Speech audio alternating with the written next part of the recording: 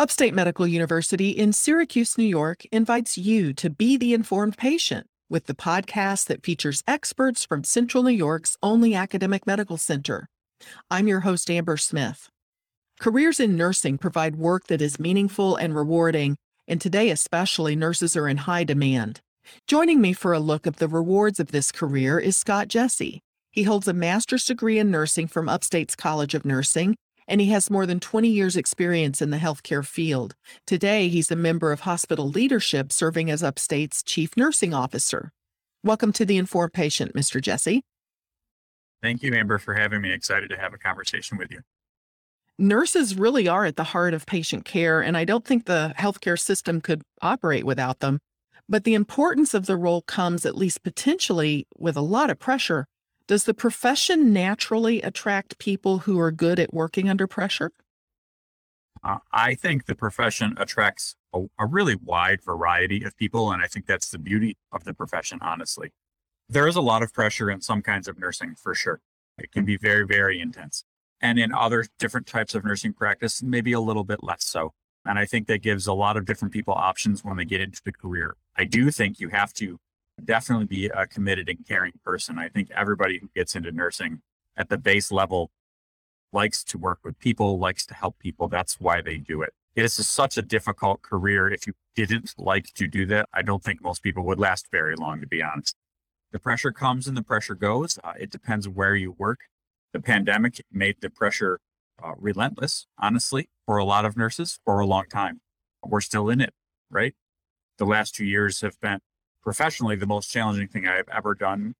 I daily make comments like, I never thought I would ask somebody to do that. Oh, I never thought I'd make a plan to have to react to that.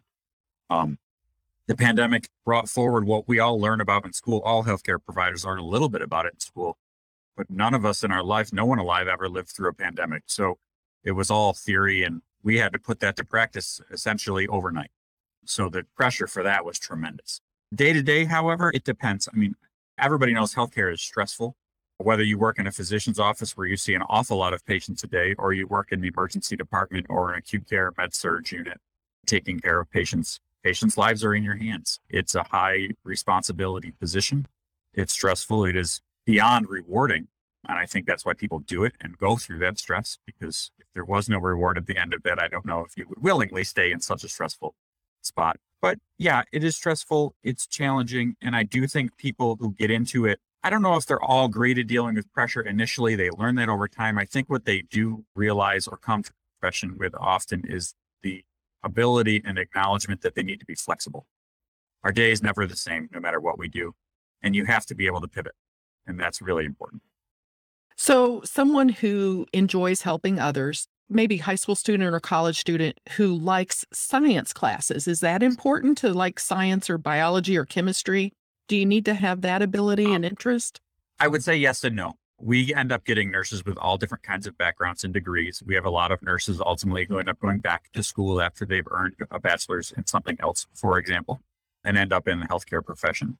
Science, I think naturally you have to be an inquisitive person to be a nurse. You have to like and understand how the body works. That's really important. From that perspective, I 100% agree on the science piece. Do you have to love chemistry? Maybe not so much. I can certainly tell you a lot of nurses would say they didn't love their chemistry classes. But you have to have some basic understandings. The amount of knowledge that you need to be a nurse is tremendous in reality. We take care of all ages of patients under all circumstances and all disease types. And the number of medications, for example, that are available has grown exponentially over the years. And you have to know how they work and how they interact. And we, thank goodness, have tremendous partners and pharmacists help us with those things. But at the bedside, you're the person giving the medication. Nobody else is. And you have to know the risks and the safety concerns and how they interact and if it's the right medication. And so, yes, science is very important. Excellent communication skills are very important. Being a people person is very important. So science is key. Good broad background is really important, I think, for people who are interested in getting into the field, though. Well, let's talk about what attracted you to nursing. When did you decide you wanted to be a nurse? I wasn't going to be a nurse. That was not my career plan. In high school, I got a scholarship to go to Syracuse University for electrical engineering and go into the Air Force. I was very excited about that. I did go to Syracuse for my freshman year. I did not enjoy electrical engineering very much. It turned out not to be my favorite thing. And I was struggling with, boy, could I do this as a career? So I went and talked with the Air Force, and they had given out scholarships by degree types because they need certain people in certain roles. And I said, can I change to a different specialty of engineering? And he said, all the slots are full. And I had a friend who had just become a nurse. And I said, what about SU still had nursing at the time? And I said, what about nursing? I would be interested in that. And they said, the slots are full.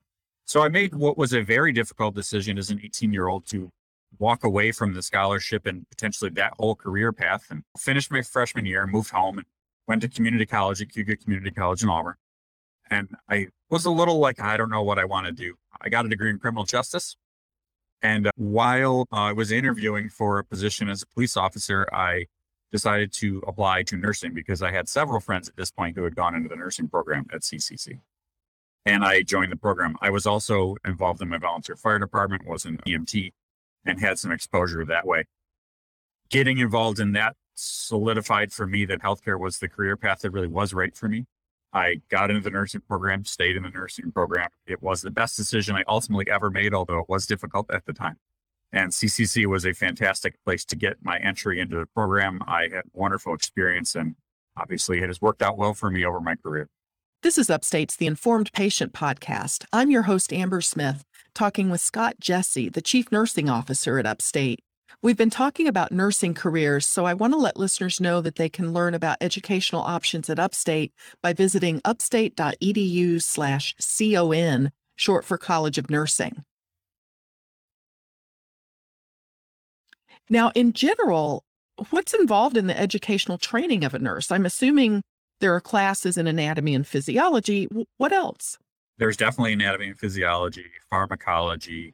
There's hard basic science classes, chemistry, biology, math, common requirements that are typical in a lot of undergraduate degree programs at base level. And then there's other things that are very nursing focused, and obviously the clinical program and experiences for school with population health, public health nursing, pharmacology, things like that are very specific, patient assessment, things like that.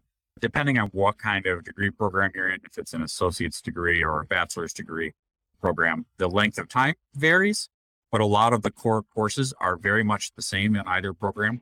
And at a minimum, you have to have an associate's degree to be a registered nurse in New York State, but you can enter nursing with a bachelor's degree as well. So talk to me about the difference between an LPN and an RN. Do you start out as an LPN and then become an RN? So LPN programs traditionally in some schools, I think some even high schools still have LPN programs through like a BOCES type program. The LPN program is a lot of the material is the same, but it's not as completely thorough as the registered nurse program. It's shorter normally. Some nursing programs, I don't know if they still do this in associate's programs. When I got my associate's degree, they did let you test out to take your LPN license if you chose to while you were still in the program. I did not do that. A couple of my classmates did. But a lot of common material, but there's more material and more intensity to the associate's degree program and obviously the bachelor's program. Different licensure exam, more responsibilities in the registered nurse role. But both roles are tremendously helpful in the healthcare system. They're partners, they collaborate, and we need more of both. So how many years does it take to become a registered nurse? What's the shortest period that you might be able to do it in? The quickest that I'm aware of that you could do it if you were full-time in an associate's degree program would be 2 years. That often includes some summer classes. It's an intense course load. I was lucky because I'd already had an associate's degree. So I was able to focus mostly just on my nursing courses and a couple of science classes. So I was able to go somewhat part-time, which made it easier because clinical and school was hard and I needed to work. I had life too. So it was hard. The quickest really though would be the 2 years. There are some 3-year accelerated bachelor's programs and most are 4 years, depending on which path you choose. And is it half classroom work and half clinical, or at what point do you start seeing patients as part of your training? Sure. In associate's programs, you start pretty early in your first semester with patient contact because you have to, I don't know the exact requirements on hours currently, but there are a specified number of clinical hours you must reach in the programs. And in the associate's degree programs, it's pretty early on. Some bachelor's degree programs wait a little bit of time before people start engaging clinically. and they focus on some of the other coursework, and some incorporate that right from their first year all the way on through, and they have clinicals all the way through the program. It kind of depends on where you end up at school.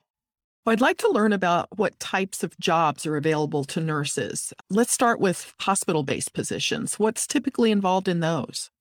Sure. On the hospital side, obviously, there are tremendous opportunities in nursing.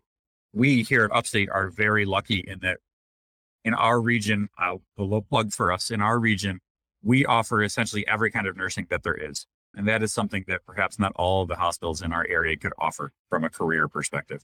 So you truly can come here, start in one place, spend a 30-year career here, and do dozens of different kinds of nursing if you wanted to in reality. We offer all the normal, routine, general nursing roles. We have all of the specialty roles. Our hospital does all of the specialty care for the region. We're the trauma center, the burn center, the children's hospital. We're a stroke center. We have all of those options to use. So if you want to start out as a med-surg floor nurse taking care of medically ill and post-op surgical patients, and that's where the majority of people do start their career, we offer that. If you want to work in a very advanced operating room, we offer that. If you want to work in a trauma center emergency department, we offer that. We offer everything for children. That certainly is something that is unique. No other hospital in our region does children's care like we do.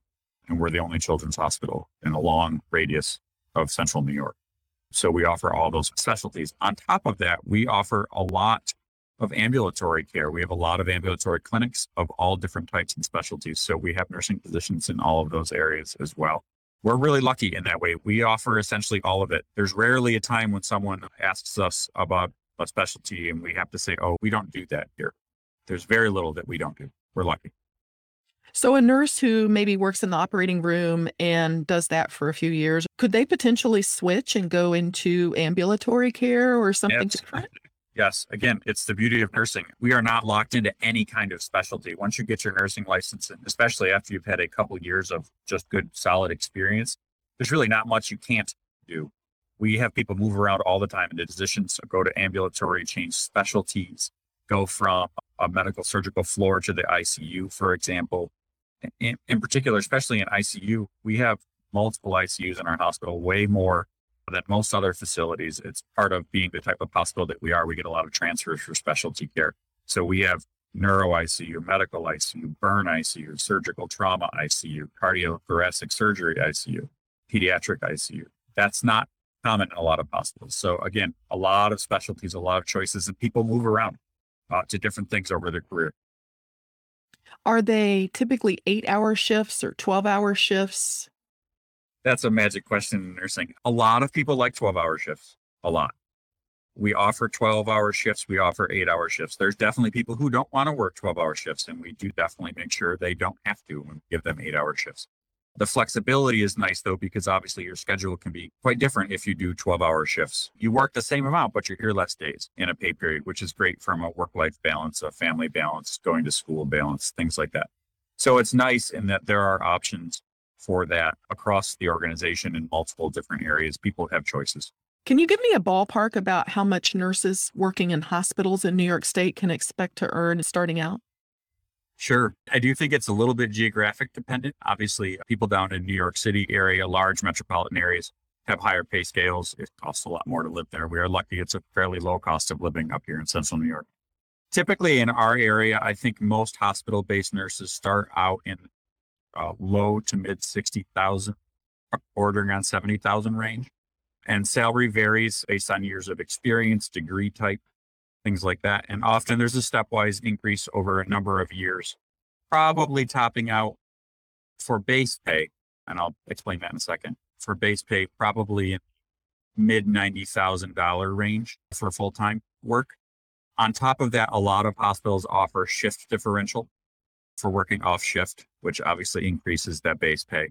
Some hospitals offer additional pay for location pay or geographic pay, which could also increase that. The healthcare market has had itself turned upside down with the pandemic, though, and pay scales for lots of jobs in healthcare and outside of healthcare have changed significantly, which is part of the workforce challenge right now. One of our biggest challenges is travel nursing. The popularity and need for travel nursing has exploded during the pandemic. So that's when a nurse usually leaves their home area and goes and takes a committed assignment, usually a 13-week assignment in some hospital somewhere. They work with a company who places them, and they get paid very, very well to do that. The pandemic has increased the rates that travelers make significantly, and the demand for travelers has exploded by hundreds of percentages over the last 2 years because of hospital staffing challenges. So I think many hospitals and healthcare systems nationwide, and you see this in the literature, are all looking at their salary structures. They're reassessing what they need to do to make sure they can be competitive in their markets, get people in the door and keep people. That's important. Remember, we talked a little bit earlier about the fact that nurses can do lots of things, and that's true. And there's lots of nursing jobs that are outside of hospitals too, along with other healthcare jobs that are outside of hospitals. So we compete for the same people. It's hard to compete, and we have to stay competitive. Do nurses have to get licensed in each state where they work? If they go with a traveling company, do they have to go through certification and licensing in every state that they travel to? Yes, essentially, you have to either go through the process or go through what's called reciprocity to get a license in any state that you work in. The only circumstance I know that that's not true, I believe, is the VA system, because they're federal. And if you have a license in some state, you can work in the VA. I believe that is still the truth. But yes, normally there's a licensure process. A lot of nurses actually travel within their own state, up or down the thruway, for example, to Rochester or Albany. Well, let's talk a little bit about the jobs beyond hospital-based jobs that would attract nurses. I wonder if a nursing background is helpful to have for other related careers. Sure. My answer to that would be a resounding yes. There's lots of actual nursing jobs outside of hospitals, for sure. Physicians' offices, clinics, insurance companies, things like that. But the nursing background really is very adaptable. We talked about people need to be flexible in this profession, and I really do believe that. You can do a lot with this kind of education and training. You can teach, for sure. There are nurses who go on to have legal careers. There are nurses who go on to write for a living, to be consultants, to be speakers, educational offerings like creating or owning your own educational company and traveling around the country, offering continuing education seminars, things like that. So there's a lot that doesn't have to be directly tied to the healthcare profession. But once you're a nurse, you're a nurse. That's in you. It's who you are. It's going to be there no matter what you do, but it makes you better at all the other things you do, in my opinion. I'm biased, obviously, but I really do think that's true. There's really no limit. Really kind of exotic examples. There are nurses who work in the entertainment industry and provide reviews of scripts and things like that. Medical consultants for shows for accuracy. Really, it's limitless what you could do with your degree. It's just a really valuable profession across the country. And we are still the most trusted profession in the nation and have been for a very long time. You mentioned continuing education. What are those requirements like for nurses? And that just means once you're a nurse, you still have requirements to stay up to date, right? Sure. Every state's different. And there's two different kind of versions of this. For your license in New York, you have to do a small amount of continuing education that's focused mostly on infection control practices. I believe that's every 4 years. In some states, you have to have a certain number of continuing education credits every time you renew your license. That is not required in New York. However, what is required for continuing education, if you're certified, and we push very heavily for our nurses to be certified, I believe we are up over 750 certified registered nurses at Upstate, which is a tremendous amount. When you're certified, you do need continuing education credits to maintain your certification. The number and what those are varies by certification, but every type of certification requires them to some degree. Let's talk a little about advanced training options. What's available for nurses and where can that take a person? Because you have advanced training. Again, a lot of options. Your bachelor's degree really starts to open your doors in the nursing profession. If you want to do things other than bedside care, that's usually always a requirement for jobs like case management. Some leadership and management jobs require that. We're a Magna organization, so it is required our nurse managers all have to have a bachelor's or higher in nursing. That's part of Magnet standards. But when you want to start to do some other options, there are plenty of them in nursing. You can get your advanced education and degrees and become a clinical nurse specialist, become a nurse practitioner in a variety of different types of nurse practitioner roles. There's a lot of them now. You can go on to other types of specialties. Certified registered nurse anesthetist is an advanced practice nurse. They function similarly to anesthesiologists. That is a specialty nursing can go into. You can become a certified legal nurse consultant. You can become a forensic nurse. There's a lot. There really is a lot of options.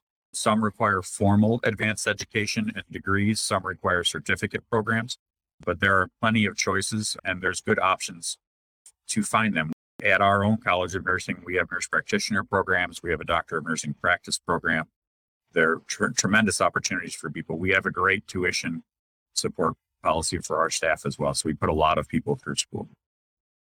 It's nice the way you describe such flexibility because it seems like this is a profession that might work for a person at different life stages. They could work full-time hours when they're young and energetic. And is it something that you can do as a part-time sort of thing if you're nearing retirement? Yeah, we have a lot of staff who are full-time and we have a lot of staff who are some degree of part-time. It is a very flexible profession from that perspective. It's flexible for a wide variety of lifestyles for people who have kids, for people who don't have kids, people who are going to school, people who are not. There's a lot of ability to be flexible there. And even at those flexible positions, the pay is fairly competitive and often much more than you would make in other types of part-time employment. We also give benefits for our part-time staff. We give tuition benefits for our part-time staff as well. So I do think that is one of the draws to the profession, aside from the flexibility of choice of work, the amount of work that you choose to do. You could be half-time, three-quarter time, per diem. There's a lot of options. I've even had some nurses over the years who worked for me who only worked in the summer because they were teachers. And they would come over their summer break and they worked as a nurse and filled in for people who were taking summer vacation. It was a win-win for everybody. It was wonderful. We've heard doctors complain that they don't get enough time with patients. Do nurses have those same complaints, or do nurses generally get more face time with patients? Yes, they have the same complaints. It is hard with the pace of work to ever really have, quote, enough time in any of the roles in healthcare. I believe that to be true. The biggest barrier, honestly, with time with patients is both how sick people are and how much workforce we have available. That's one. The other is interfacing with technology and patients at the same time. We use a lot of technology in healthcare, right? If you've had the need to be a patient in the hospital, for example, I'm sure you've seen nurses and doctors rolling around carts with computer screens on them. So we do all of our documenting. We don't use paper anymore. We used to use paper all the time.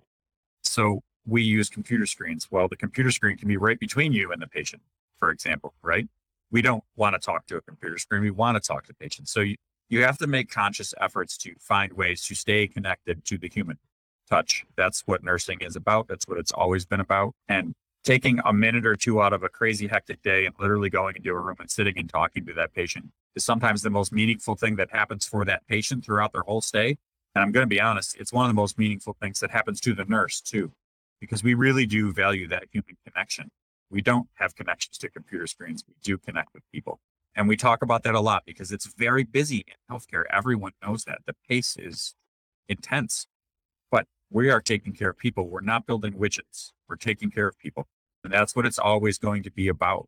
So we go out of our way and find the ways to make those connections. And we have to. It is ingrained in who we are. Physicians are the same way. I know they want to spend more time with their patients. It's difficult. It's very difficult. Well, thank you so much for making time for this interview. Absolutely. Thank you. My guest has been Scott Jesse, Upstate's Chief Nursing Officer. The Informed Patient is a podcast covering health, science, and medicine, brought to you by Upstate Medical University in Syracuse, New York, and produced by Jim Howe. Find our archive of previous episodes at upstate.edu/informed. I'm your host, Amber Smith, thanking you for listening.